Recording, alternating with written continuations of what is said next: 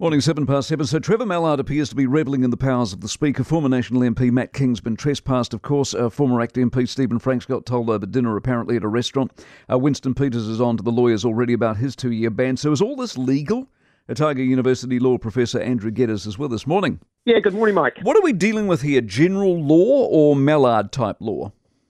Well, it's general law. We're dealing with the Trespass Act, which gives any property owner the right to say to someone who has trespassed on their land, keep off it for the next 2 years.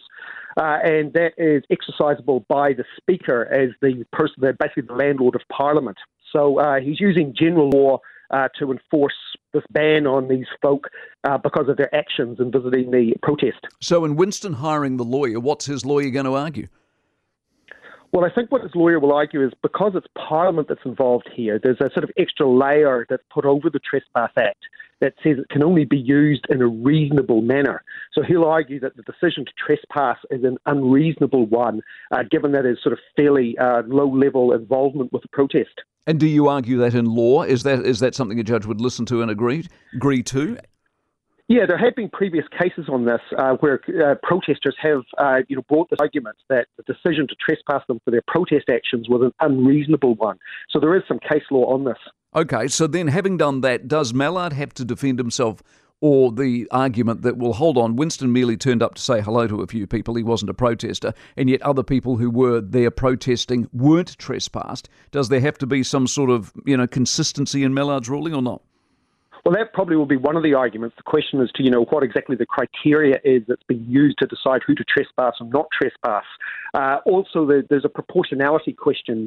Was Peter's actions in visiting the protest for that limited amount of time really serious enough to justify this decision to, basically say to him, for the next 2 years, you're not allowed to come to what is, in essence, the heart of New Zealand's democracy? Would it make a difference if Peters ran in Tauranga in the by-election and won it, therefore was an MP?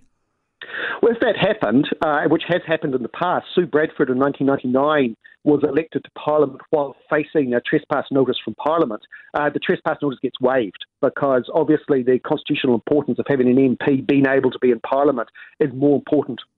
Is there something wrong with a singular figure like Mallard wandering around, waving his figure, doing what he's doing and getting away with it? Well, I think we need to be a little bit careful. Mallard says that he's delegated this decision down to parliamentary security, so it's not entirely clear that Mallard actually had anything to do with the individual decisions to issue trespass notices. So they just randomly, he's arguing, went out and picked on Stephen Franks, despite the fact that Franks was in a restaurant with Mallard. Mallard walks across to him and goes, "I'm going to trespass you." So, yes, we've heard that story. Of course, that's, again, only one side of a conversation. The Speaker is the landlord of Parliament, so ultimately this decision rests with them. They have the authority to do it. The members of Parliament have delegated to the Speaker. Whether having a Speaker with that sort of power is appropriate, well, someone's got to be in charge of Parliament, right? Parliament runs itself. Someone's got to be in charge. If not the Speaker, then who? All right, Andrew, appreciate it very much. Andrew Geddes, the Otago University law professor, 10 minutes past 7.